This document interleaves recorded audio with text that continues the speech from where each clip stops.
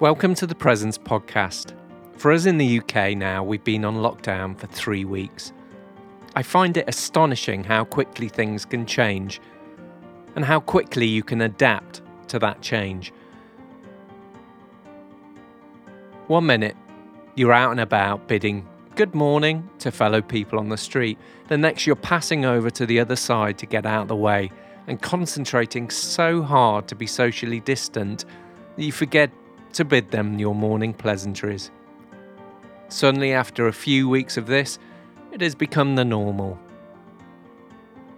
I wonder what it'll be like when we get back to normal. Or will it be a different type of normal? Will it be hard to be socially close instead of distant?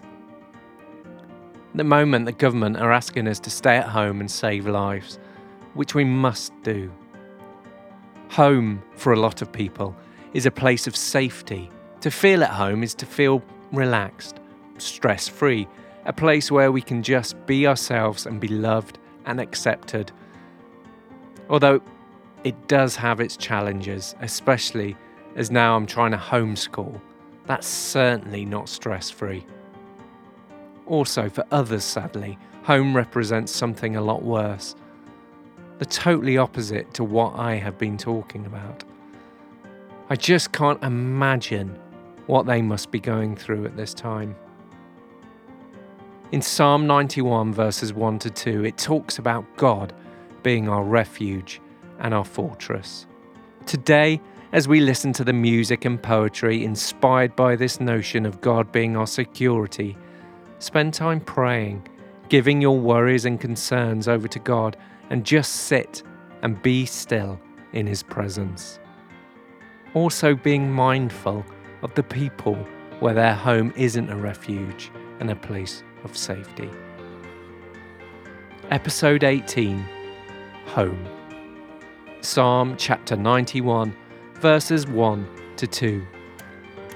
Whoever dwells in the shelter of the Most High will rest in the shadow of the Almighty.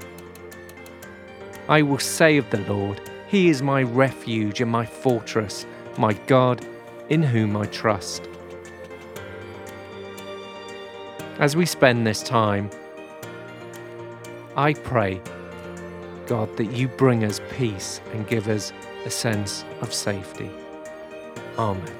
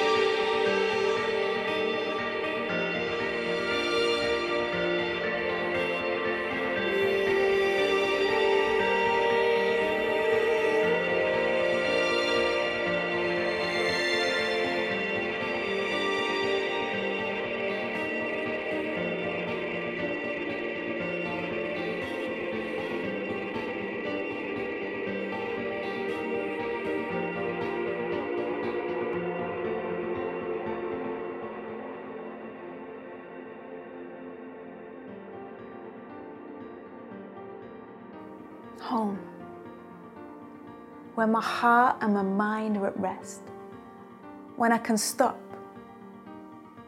always chasing but remaining, filled with fullness, satisfied, longing, contented, safe, still, no pretense and no faking. I can just be me, far from the reach of fear, held in arms of strength, my greatest defense. When life keeps on changing, taking me by surprise, pulls the rug from under my feet, draws the curtain over my eyes, knocking the wind out my sails, stealing my breath, keeping me running no rest. When I need love to last, love that is deep. Only your love is this love for me. It feels like home. The safest place I know, my safest territory. You keep me, you show me I belong. No more leaving, but staying, moving in. No more visiting, but inhabiting, permanent living. And hesitation to believe this? That your love is enough? Leaves me in a mess, because it's when I leave, I'm in a mess. Fear fuels the running, but love keeps me coming closer to you. The more I know how far you will go to bring me home, the fewer journeys I make moving away.